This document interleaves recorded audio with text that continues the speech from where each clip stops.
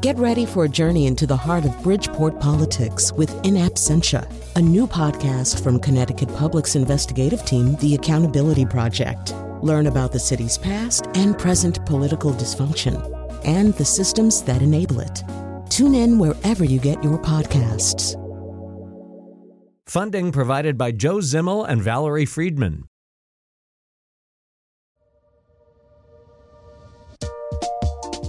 This is Where We Live. I'm John Dankosky. Two controversies have well-liked members of state government stepping down. There's something fishy in the Bloomfield water, and why is everyone leaving Connecticut? Or why would anyone stay in Connecticut? We'll discuss. You can join the conversation in the Wheelhouse, our weekly news roundtable, 860-275-7266. Comment on our website, wnpr.org/where we live. You can always find us on Facebook and Twitter at Where We Live. We're going to start on the presidential campaign trail, though, where there's a lot of new news. I want to welcome in our panelists. Colin McEnroe, as always, is here. He's the host of the Colin McEnroe Show on WNPR. Hello once again, Colin. Good morning, Mr. Dankosky. Susan Bigelow is back with us. She's columnist for ctnewsjunkie.com. She's releasing a new edition of her science fantasy novel, Broken, coming up soon. That's right. Susan, welcome back to the show. How much of it is actually based on Connecticut politics? Oh, all of it. There's Connecticut references everywhere. Everywhere. The title's kind of a giveaway. It is. And we welcome back to the show Ben Duvall. He's a freelance political writer and consultant. He's launching a brand new website called Ben There that's coming out soon. Ben, good to see you once again. Thanks very much for having me.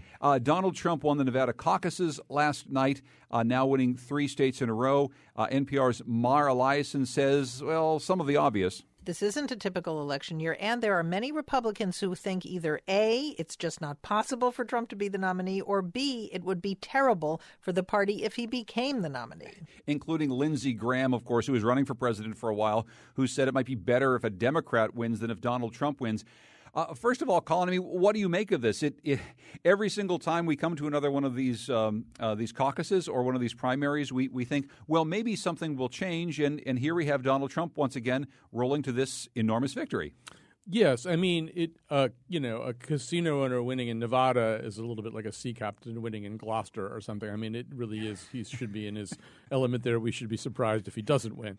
On the other hand, I mean, I think one of the shifts that we're seeing now, particularly in coverage and in the way we conceptualize this election, is the shift from polling math to delegate math, right? We now have a big enough pile of delegates so that you can start looking at that and understanding how it's going to work, or let me take that back. Guessing, making wild, improbable, easily violated guesses about what we think is going to happen from here on in. But from here on in, I mean, Trump's running a very unconventional campaign. The rules of campaigning may be rewritten as a result of this election. Over on the Democratic side, obviously the delegate math has always favored Hillary Clinton and seems to do so even more. One of the things that does come out of yesterday, yes, of course, a casino owner who wins in Nevada, not necessarily a big deal, but a casino owner, Susan, who wins in large margins with evangelicals, people who aren't necessarily predisposed to love a Donald Trump, who wins enormously with Latinos in the state, people who honestly might be predisposed not to vote for Donald Trump, who all he seems to talk about is the problems of immigration and people coming from across the Mexican border. Those are some of the things you take out of this and go, wow, it just seems to not stop. No, that's very true. Every time we think, oh, this is going to be the one where Donald Trump falls on his face like we've all been expecting him to do, and it just never happens. And the fact that he's doing well with all of these different groups, you got to wonder what do these groups have in common? And it seems what they've got in common is anger. Is that they're mad at the government, they're mad at the way things are going right now, and Donald Trump, either through luck or through strategy or just his own self, has managed to tap into that. And that's why I think, at this point, he's in really good shape to win this thing. And as we talk later on in the program, Ben, about whether or not Connecticut's primary might actually make a difference, we'll get to that. But obviously, you're a former Republican strategist. You talk to an awful lot of people about who they're supporting for president this year. What are you hearing about the appeal of Trump? Not just what you see on television from Nevada, but just from people around here that you know. Well, people around here obviously are somewhat concerned because they don't think let's just say he's a little uncouth for the brilliant Chablis Republicans and Democrats here in Connecticut. But, the fact of the matter is I take a little issue that people are angry so much as there's a lot of anecdotal reports where people go into a Sanders rally and they say, well, if Bernie doesn't get it, I'm going to vote for Trump. And I think the problem is that for a long time now, 20 years really, the elected class and the establishment has not been listening and has not been delivering. Just go to any airport, ride any highway, look at your schools. It's been promises, promises, promises, and they're not being delivered. Go to Flint, Michigan. You can't get a glass of water. So this is the real frustration out there. And the fact of the matter is the leaders of our country, from the local leaders right up to the top, have got to start really delivering, and they got to start working together. And as you can see, the Republicans clearly are when it comes to the SCOTUS nomination. They really want to work with President Obama to fill the final seat on the Supreme Court. So you can see we've learned, and we're moving forward in a positive way. Well, let's actually talk about that for a minute. I mean, over the last week, there have been 3 big news stories that have come up that should be election issues. First, perhaps the biggest, as Ben just mentioned, has to do with Justice Antonin Scalia's replacement on the Supreme Court. Senate Majority Leader Mitch McConnell and members of the Judiciary Committee now say that action will not be taken on a Supreme Court nomination until after the next presidential election. We sort of knew we were going to hear this, Colin, and then we had a couple days of maybe Republicans walking back these statements, and then Mitch McConnell comes out with a few members of the committee yesterday and says essentially this isn't going to happen. I mean, should this be should this? Of course this should be part of the presidential race, but how much is this going to be a part of what happens next with these primaries and what happens in November, given this very strong stance by the Republicans? I think the 2 parts of your question have slightly different answers. So, in the primaries are kind of one thing, and it's hard to see how any Republican candidate runs in the primaries on anything other than essentially a pretty obstructionist position about the Supreme Court vacancy. Now, how that plays out in the general election is different, and it's usually not a big issue. It's just not the kind of deal breaker that other kinds of more penetrating, close to the skin issues are for voters. But to the extent that it's an issue at all, I mean, some of the Republican Senate candidates in swing states, or even states that weren't even identified previously as swing states, are a little jumpy about this, because you start dealing with a whole bunch of other different voters, maybe even voters who voted for Obama last time around, although they are not, in fact, registered Democrats. There's a whole bunch of people who step in and go, well, is this really the way the system's supposed to work, where you're not even really allowed to have a nominee and hearings, and and that may, in close Senate races, be the kind of issue that that a Kelly Ayotte type Senate candidate will not benefit from. Will not benefit from it, and maybe will start to roll back some of this rhetoric on the Republican side. I mean, at the end of the day, it's not going to make sense for some of these people who are running in tight races. What do you see here, Susan? I would not be surprised if somewhere along the line Donald Trump changes his position on this. And that seems kind of a weird thing to say right now. But here's a guy who's been able to say anything, contradict himself constantly, and has suffered nothing for it. If he is the nominee, I wouldn't be surprised to see him at least walk this back a little bit just to try to appeal to the center in the general election, because really it hasn't cost him anything so far to do something like that. And what it could cost Donald Trump or whoever the Republican nominee could be, Ben, is Republicans do not want to see enormous mobilization of Democrats in November.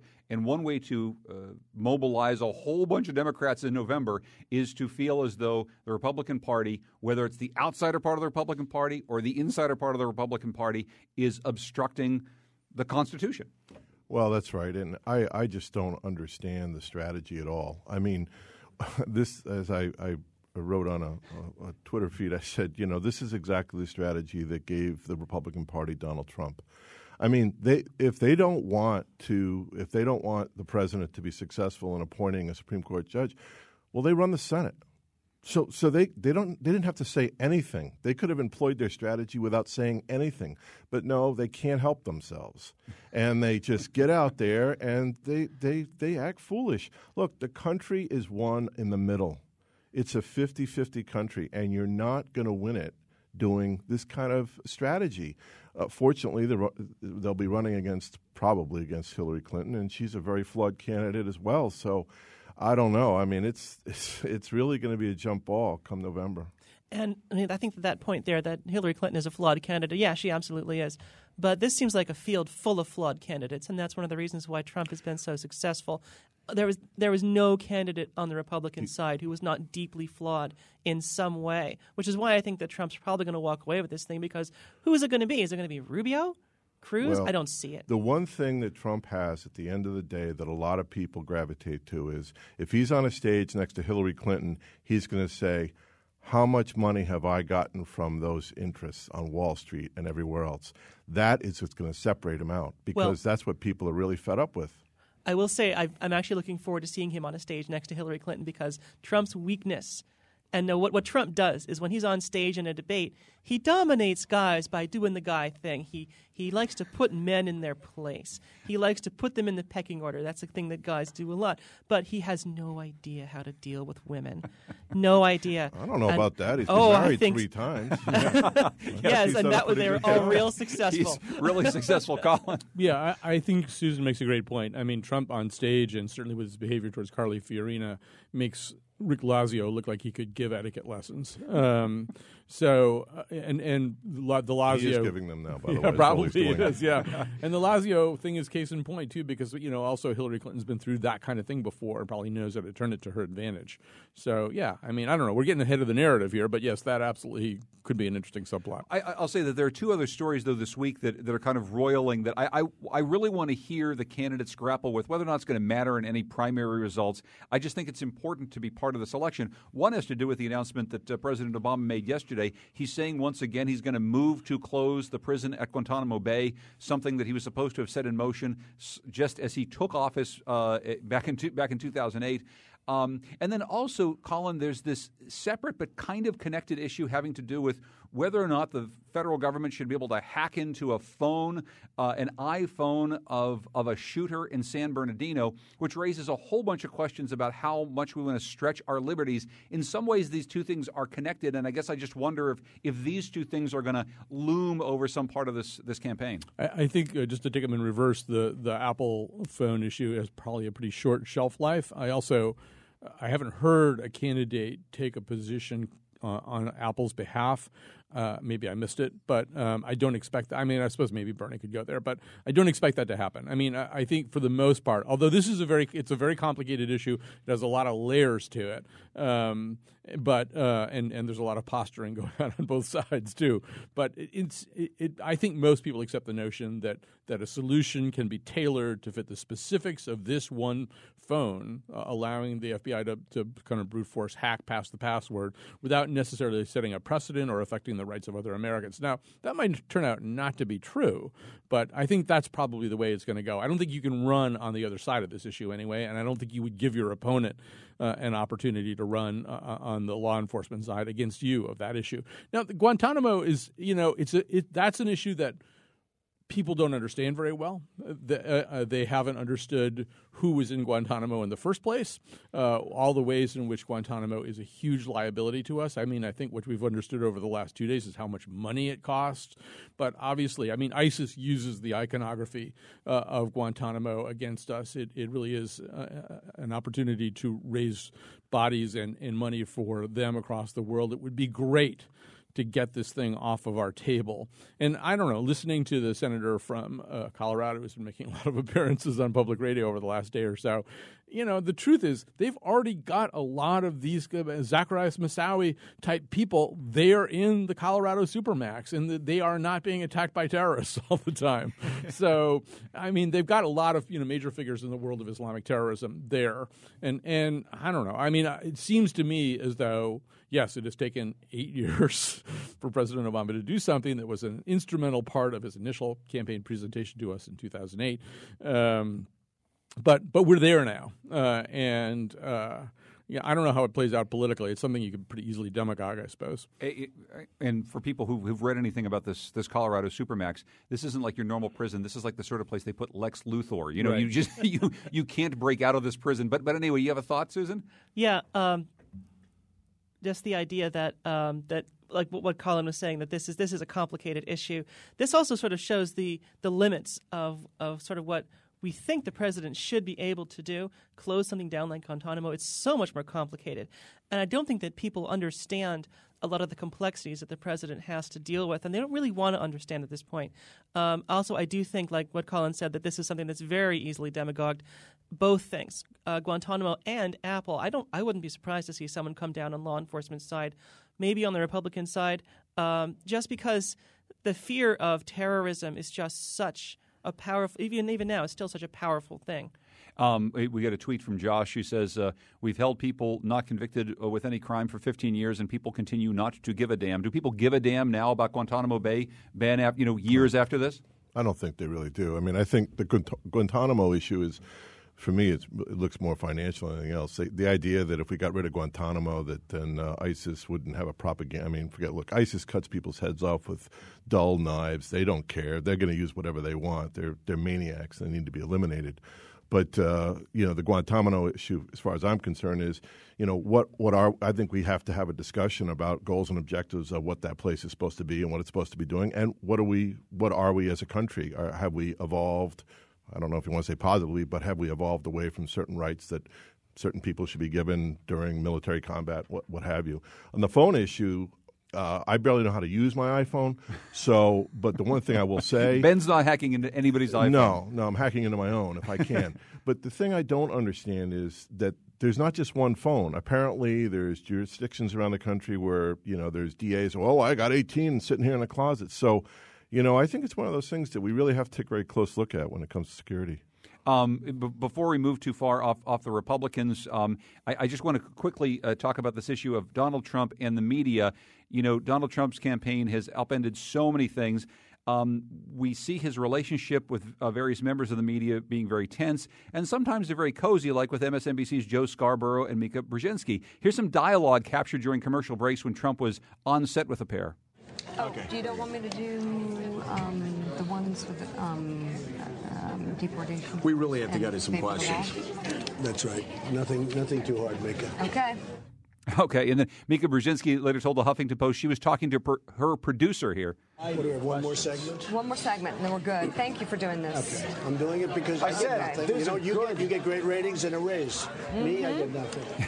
You get great ratings on a raise. I get nothing. I mean, okay, and whether or not, Colin, this was actually crosstalk that had nothing to do with Donald Trump, there is a visible coziness about Donald Trump with certain members of the media, including the esteemed Morning Joe team, that seems to just sit in a way that allows Donald Trump to even further get away with things that no other candidate I've ever seen has been able to get away with. Am I making too much of this? No, you're not. I mean, I resent you having played that clip without any regard for my blood pressure. But so I mean, and I'm a big believer in the freedom of the press. But I think they should be federally required to occasionally scroll up on that screen. This is not a real journalism enterprise. This is Morning Joe. I mean, the clubbiness extends far beyond Donald Trump. I will never forget watching former Senator Dodd appear on behalf of the Stop Online Piracy Act. And at the end of the interview, Mika Brzezinski said, after them not having asked him any significant or substantial or certainly not confrontational questions, saying, "Say hi to Jackie for me," which is not typically what news people say. I mean, that's a sign to the world. Oh, this is a club. This is not journalism. So I would throw them out as an outlier. But yeah, for example, on Saturday night, the level of amusement and happiness among the CNN analysis crew, because obviously Trump he's right. He's good for ratings. He gives all of us, material to work with. I mean, he understands that this is a symbiotic relationship. Van Jones, the former Obama administration official, exploded. He was so tired of listening to them chuckle and chortle, and he said, really, we're adapting to absurdity. To the degree that we act as though, this is some kind of normal situation with a normal candidate saying the things that candidates say, which this is not.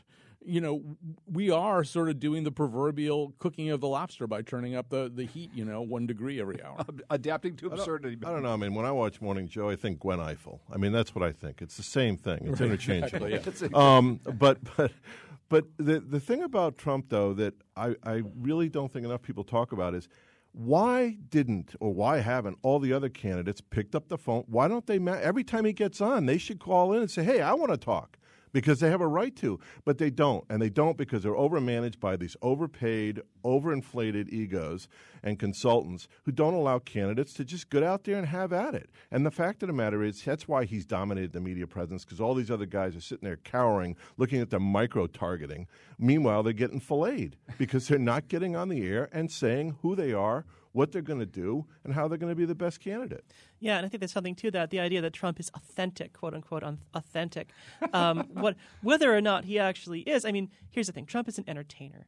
He blurs the lines between entertainer and politician more than anybody since Ronald Reagan.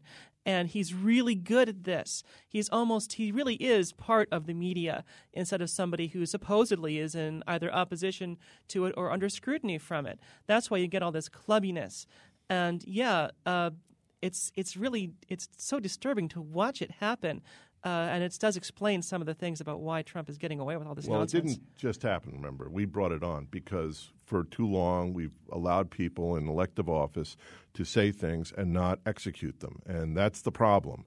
And when you go to a Trump voter or a Sanders voter and say, well, wait a minute, you can't do that. They haven't done this or they go, yeah, well, show me what your guys have done. And then they go to the airport, they drive the highways, they go to the schools, etc. So that's why you have a Trump. That's why you have a Sanders. There's no two ways about it. That's the bottom line. I do think, though, that we have to I feel as though we're not doing our job right here, and that what has happened, I think Van Jones is right. And I think things are getting said in this campaign that ordinarily would attract a lot of scrutiny. Now, in a couple of days before last Saturday, for example, Donald Trump gave a speech in which he described a practice that he ascribed to General John J. Pershing, that he would line up 50 Islamic prisoners in the Philippines and shoot 49 of them with bullets tipped with pig's blood and send the last one back to his Muslim confreres, saying there's more of that. Where that came from, well, first of all, that's basically historians don't think that's really true. That's this kind of, the thing that gets debunked on Snopes all the time is the thing that Trump just puts right in his speeches and just assumes, and he actually says in that speech, it's not in a lot of the history books because they don't want you to know it. No, it's not in a lot of the history books because it didn't happen. That's why. But also, that's not a basis for a policy towards the Islamic world. If you're running for president of the United States and you give a speech like that, that's the message you want to send to Islam. We're going to, Ben says, these people who are in office don't execute things. Well, Trump wants to execute things. He wants to execute people with bullets tipped with pig's blood, and that's wrong. Yes, right? But there should be an outcry when somebody gives a speech like that. Totally agree. Yeah. Totally agree. But the fact is, we don't have a plan on how to deal with ISIS. I mean, I still don't see it. I don't see a plan on how are we going to better incorporate Muslim society with our society, which we do a pretty good job compared to the rest of the world. Just go to Germany. But, I mean, that's, I think, the frustration people have is, and Colin's exactly right. I mean, that statement that Trump made was ludicrous. But the fact of the matter is we don't – the standard person who's just working, compared to what? You're saying in the absence of a real plan, the Donald Trump plan sounds like a plan. What's the plan? Well, what we're going to do is we're going to take a break, and when we come back, we're going to quickly go through some of the math that might make Connecticut potentially, I don't know, a state that could matter in the primaries? Probably not. We're talking with Ben Duvall, who's a freelance political writer and consultant, Susan Bigelow from CTNewsJunkie.com, and our own Colin McEnroe. We're in the Wheelhouse, where we live.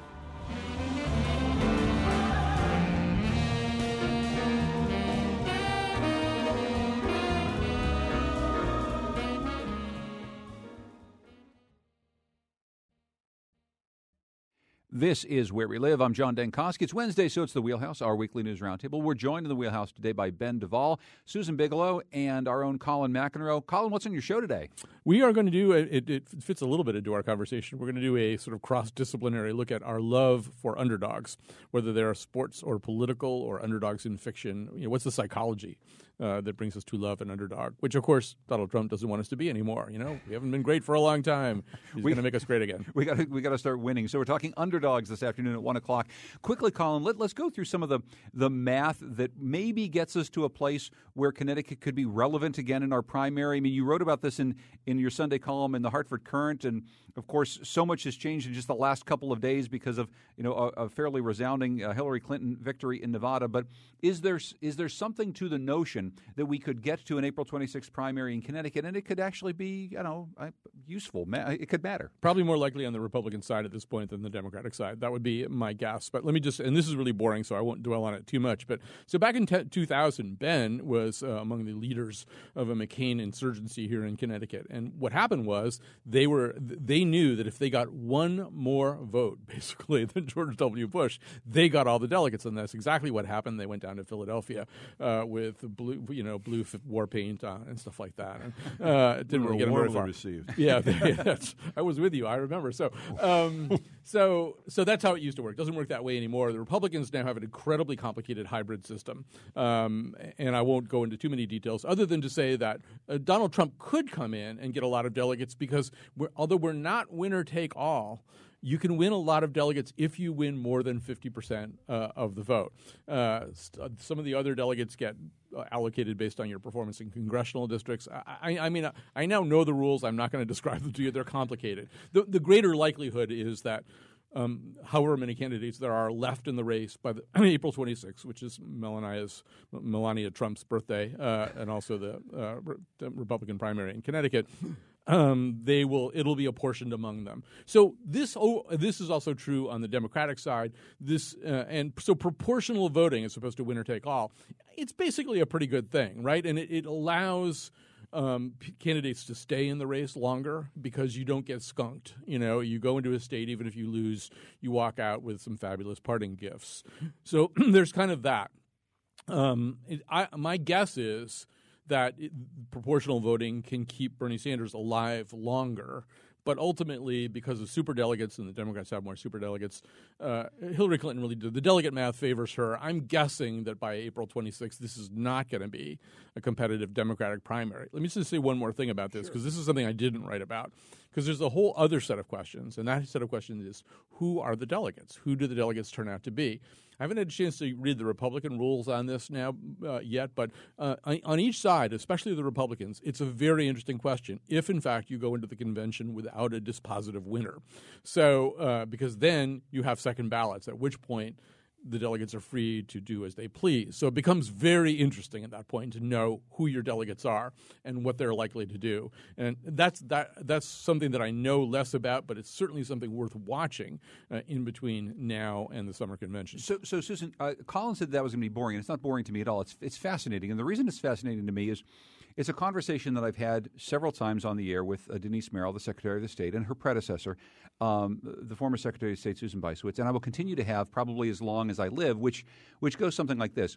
He just took 5 minutes explaining the labyrinthine system to figure out who won or who took delegates away from a primary on the Republican side versus the Democratic side, completely different rules. We, the voters, and we, the citizens, whether or not we are allowed to vote in these things, have to pay for them. But yet the system is so complex and obscure to everyone, there's no way of knowing what impact we'll actually have. Is it possible that could ever change, or should we start to mount a campaign that it would change because it seems ridiculous with a capital R? Of course it's ridiculous. Other countries are looking at us, seeing this bizarre, drawn-out process. No other country has anything like this, where we have many, many, many months before the election, we have state by state by state by state primaries that have very strange rules. And all of this just comes out of custom. It's all evolved over time. Back 100 years ago, primaries rarely ever happened. It was all about the convention. It was all about convention floor fights and all that kind of stuff. The cigar smoke-filled back room, that sort of thing. So all of this has evolved over time into this Byzantine system of rules and strangeness. And at this point, I don't see it changing because everyone's accustomed to it. It would really take a disaster, and maybe Trump is that disaster, I don't know, but it would really take a disaster for it to change at this point. Ben, the land of steady and incredibly stupid habits for a long time? What do you think? Well, yeah, I mean, look, the primary system's not going to change. There's too much money in it, right? New Hampshire, Iowa, Connecticut, I don't know. We don't have a lot of – but I think the whole system is kind of goofy, too. I really do. I mean, our experience was a lot more fun because we got all the delegates. But, sorry about that. And you wouldn't under the modern system. You wouldn't come close. That's right. It would be a very close split. Yeah, I do think the system is this whole thing that went on, the caucus system, that's really got to go. I mean, that's something right out of, Baghdad. I mean, that's just ridiculous. I mean, you get, a 0.457 delegate? Who's that poor person? They've been filleted at the deli counter or something. I mean, it's ridiculous. Well, that's the way the Republican system here in Connecticut will work, too. That there will the multiplier effect. They have a rounding system, but you could get 4.5 delegates out of the at-large total, and that gets rounded up to 5. Yeah, it's silly, and it should just be straight. If we're going to do the delegate system, the way we're going to do it, just you win, you get all the delegates, winner take all. Well, let's turn to all those super delegates. That's a whole other issue. We could do a whole program just on super delegates, and they're not like superheroes like Susan writes about, but they're super delegates, an entirely different set of special skills. Powers, yes. Many different powers. I want to turn to a couple of stories, sad stories about two very well-liked people in government who stepped away from their jobs after months of questions regarding his fitness to serve following 2 traumatic brain injuries. State Senator Andrew Maynard has announced he will not seek re-election this year. Ben Duvall, Andy Maynard well, and you live in that part of the world. This kind of hasn't even stopped the talk about this story because there are questions now about whether or not he should serve out the rest of his term. As someone who knows him and has been following this closely, how does all this strike you? Well, yeah, I mean, full disclosure, I consider Andy one of my closest friends, and I ran his first campaign, the one he lost for the Senate. Well, we laid the groundwork for him to win. This has been a really difficult year and a half, and it's been particularly hard on his family. I think some of the decisions made by folks in the legislature are unfortunate, to say the least, and I just hope he gets better. That's really what I really care about.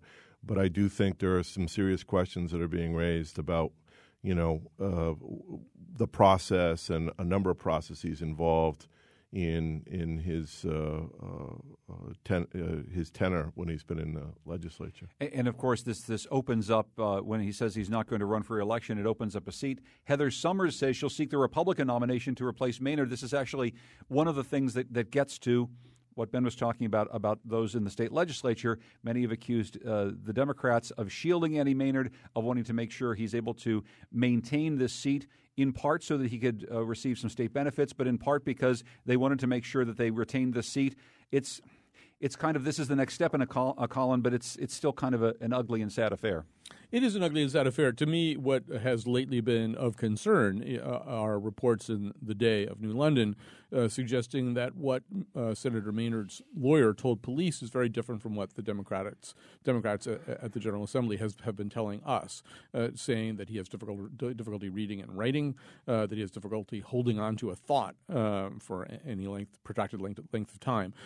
One of the things that would be upsetting, that will be upsetting, is if it turns out that Senator Maynard really hasn't been able to function independently and to participate fully in the consideration of legislation and the voting on legislation, and that the Democrats are essentially they have been using him as a manipulable vote, a vote that they can just sort of deliver without having to deal with a fully functioning, independent thinking human being. That's the kind of thing people should get in a lot of trouble for if it's true, and there's a fog of war thing. We don't know exactly what's true and what's not, but if that were to be the case, that would be very upsetting and would raise real questions about Marty Looney's leadership. If there's any version of that that's true, it's very disturbing. I doubt that there'll be any fallout from it, but it's upsetting. And I worry that this whole situation that is continuing on until the next person is elected. I don't know if this is really fair for his constituents. I don't know if it's fair for him, really, to still be going up to Hartford and doing these things. If there's a question about benefits, the legislature could vote for those to just give those to him fairly easily. And the fact that they have not done that to sort of allow him to retire, to get better, I don't know. That makes me wonder. Turning to another story, this is Connecticut's Claims Commissioner has resigned after questions surrounding nearly $17 million in compensation to 4 gang members whose guilty verdicts were dismissed, but not due to DNA evidence like in previous cases. Here's Senate Minority Leader Len Fasano calling for the ouster of J. Paul Vance Jr. This is a claims commissioner that this governor still has yet to reappoint. It is only there because he hasn't been reappointed yet. And we all know in this building, there's the same claims commissioner that has screwed up the claims in this building. he is not competent to be the claims commissioner. And so now he steps away. And Colin, this is another very complicated thing that I think the state legislature will almost have to take up this legislative session. It has to do with who and how you might award money to someone who is found to be wrongfully convicted but not necessarily found to be innocent. There's a kind of a donut hole that the claims commissioner is able to rule on. Almost everything points to the fact that the state law is not clear enough to be enforced in this way. What do you see coming out of this? Okay, so the claims commissioner it really is one of these sort of and there's a bunch of them, but this is a really good one. One of these slightly sort of shadowy state offices that people don't understand very well, and for the most part, people don't talk about very much. Doesn't come in for a lot of oversight, and there's a lot of seat of the pants calculations, a lot of back of the envelope calculations that go on there, as opposed to there having of there being a set of well demarcated rules for how you handle a lot of this stuff. So Paul Vance, who's also actually a pretty nice guy, Paul Vance Jr., but things got backed up there. The Attorney General's office last year discovered there were 80 cases that had missed their deadline, which, among other things, deprives people who might have the right to sue, like somebody who was in a terrible car accident because a branch that was never trimmed over the Merritt Parkway fell down in a car and killed people. I mean, things like that maybe people should have the right to sue. That stuff wasn't being dealt with very well. There's probably there's absolutely a better way of handling all this stuff than the way that we do it now. I would be a little nervous about having them try to fix it within the scope of a single legislative session. This is sort of a bad cases make bad laws type of situation. Never stopped us before. It's never stopped us before. But you'd really want to take a long, hard look about, first of all, what all the other states do, who has a successful system. Other states have very different systems from this. We're an outlier on this one. Yeah. They are. Nobody's system is perfect. But no one's system is perhaps quite as imperfect as ours is right now. But it's a long look that you want to take. It's not a knee-jerk thing. And this office is apparently very understaffed too. That they're not really funding it very well. So if you're going to have an office that has this kind of a power, and being able to award claims to these men who were not found innocent, but they couldn't actually bring them back to trial because the main witness was dead. This is very powerful. That's a very powerful thing.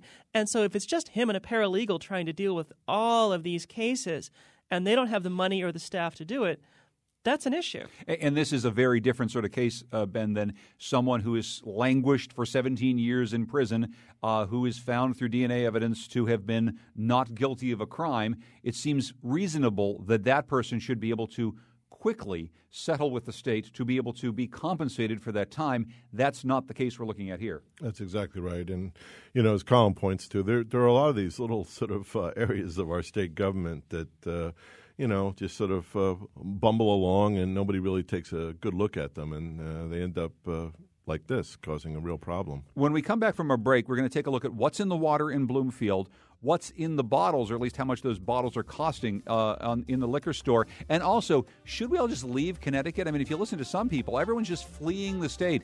Susan Bigelow says that's not the case. We want to stay here in Connecticut. We're in the Wheelhouse, where we live. We'll be right back.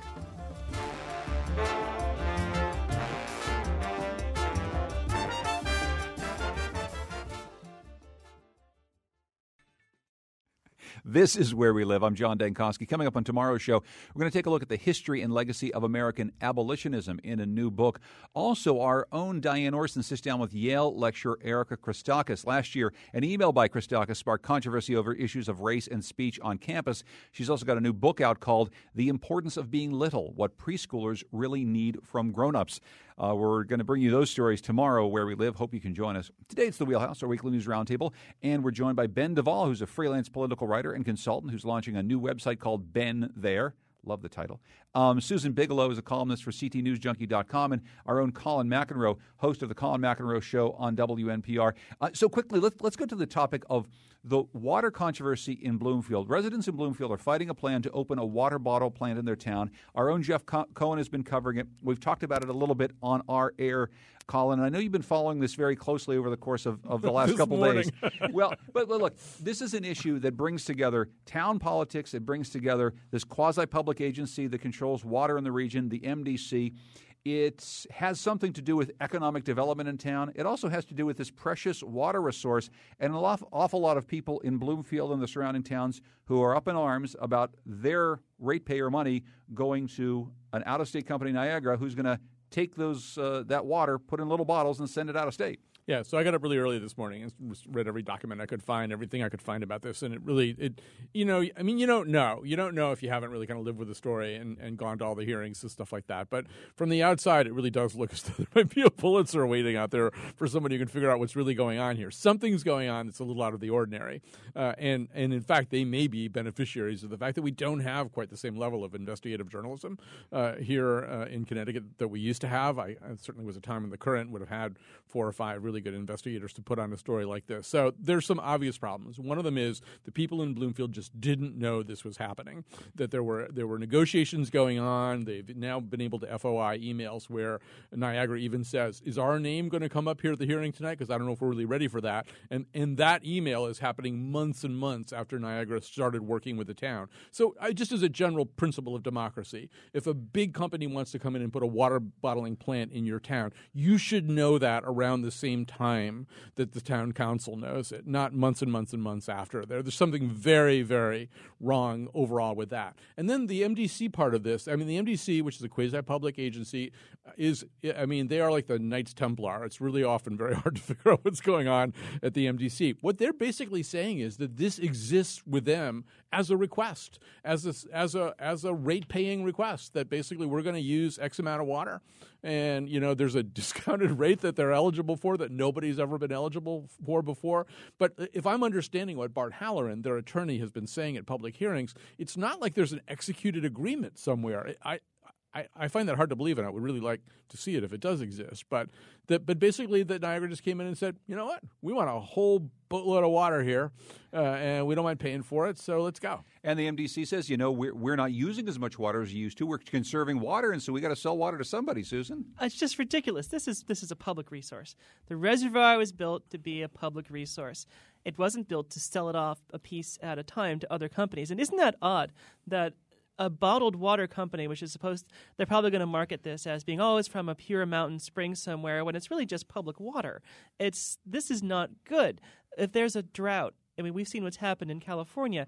Our climate is not stable. If there's a drought, if there's a problem, where's that water going to be? But when representatives of Niagara were on my show, Ben, what they're saying is, look, yes, this is a plant that's going to bottle water and send it out of state, but there's a lot of other businesses that use an awful lot of water. This isn't the only one. Businesses have to do stuff using water, and they use that same resource. Well, there's 2 things. First, back to the MDC, quasi-public. I do not like that term. I would get rid of them when I'm king, because quasi sounds to me like queasy. Okay, so it's a queasy public. Yeah, queasy, and it's actually Latin for as if. Well, there you go. So that's the problem. It's either public or it's private. Let's get rid of this thing. The other thing about it, though, is when I read the story, there's got to be something else to it, right? And so this also, I hate to be Johnny One-Note, but it gets back to why we have a Donald Trump and a Bernie Sanders. The lack of just laying it out and saying, look, folks, we've been talking to this company, Niagara. They're going to come in and build a bottle plant. These are the benefits to the town. These are the problems. What do you guys want us to do? Because we think this is great, and we're going to take it to the voters and let them talk about it. But they don't do that, and then we end up in this big mess. Well, our frequent friend Bill Curry, he writes about this all the time, including this week in Salon. He says that the issue is corruption. It's that really there's a political class that gets things done a certain way, and it shields the public from it.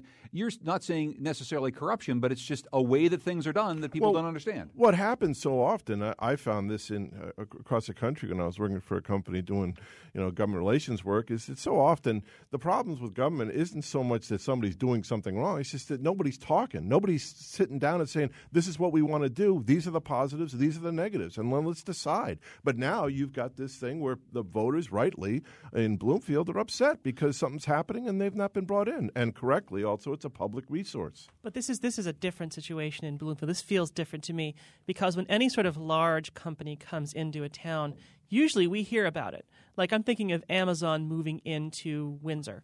We heard about that long before it ever happened, whereas this was sort of presented to the town as a fait accompli, as if it was done. already.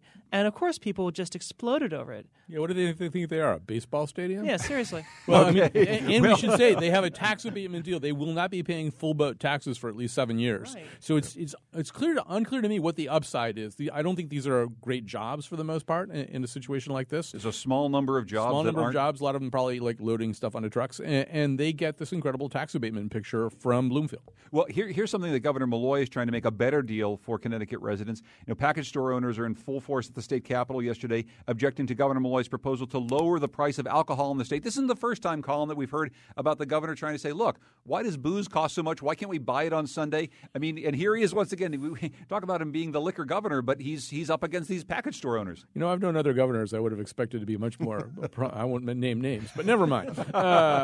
He's sort of not that guy. Well, look, this is all about money, I hear. I mean, first of all, yes, the poor, small package store owners, they are constantly being assailed. Their way of life is being challenged all the time. We've had this conversation many times before. Whether it's Sunday hours, extended hours, these things are much harder for them to meet. And obviously the minimum pricing, abolishing minimum pricing, certainly favors some of the big players coming in here. And now, of course, I mean, Costco, is a big player in both hard alcohol and beer and wine. So that's a problem for them. I will say that Governor Malloy will not do anything, and this, including this, that doesn't kind of have a fiscal note attached to it. So this is really all about being able to project out a certain number of new, highly speculative revenues. I think it's $3.3 million or something. But in other words, there's a fiscal note on this proposal that says, well, if this happens, we'll pull in X amount more in taxes because this happened. And I mean, it's not like you get to cut off their arm if they're wrong about that. And we have to spend the last couple of minutes talking with Susan about something. Hey, maybe liquor prices are going down. Another reason to stay in Connecticut, Susan. Absolutely. You've been writing about this. We hear from people in the business community saying it's a bad place to do business. Taxes are going to drive people out of the state. You're making a case in your recent column about, people maybe staying here. Yeah, and this all came out of a poll that Gallup did that said that 46% of the people in this state are wanting to leave. So if you're listening in the radio right now, you're probably in a moving van, leaving the state, crossing the state line into somewhere else. But this is something that I think has become a real issue for us. We have had so much go wrong, it feels like, in the state over the past 20 years or so. We've suffered through recessions. We've suffered through climate events. We've suffered through storms, scandals, political corruption. All kinds of terrible things have happened. And so I think that we get in this rut where we feel like we cannot do anything, that there's no reason to even try to do anything. And anything that we try to do is just going to turn to nonsense and awfulness. And so we have this sort of general misery anyway that's just part of our culture. We're very grumpy people. That's okay. But I think on top of that, there is this sort of extra belief that Connecticut is a bad place to be, that there's nothing worth saving here.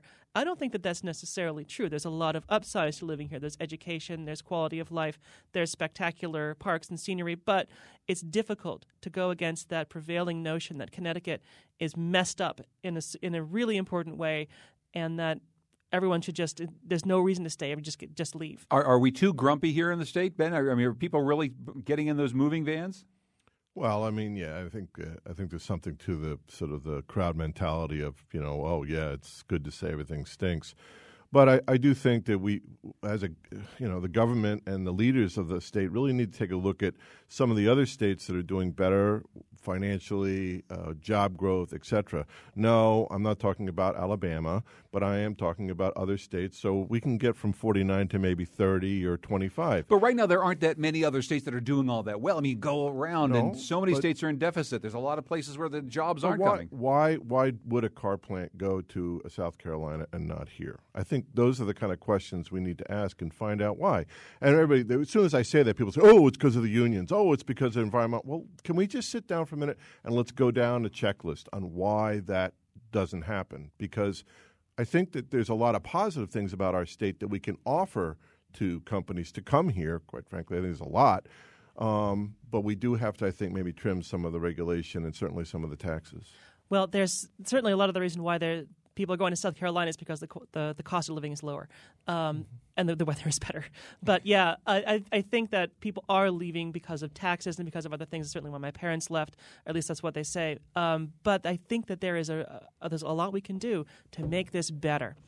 So very quickly, I don't believe those polls. For the most part, what you see is that the states that rank high among people who want to leave are the states that have highly transient populations. So people don't want to leave Montana because nobody in their family has ever not lived in Montana. So they did get a low number there. And yeah, people don't. If you manage to move out to Hawaii, you probably don't want to leave either. But so I throw out those polls. But just to amplify what everybody else is saying, look, we can do great in this state, but it's easier to get 5 businesses that have 5 employees then it's easier to target small businesses and build up that way. It's hard to get somebody to move 200 employees here.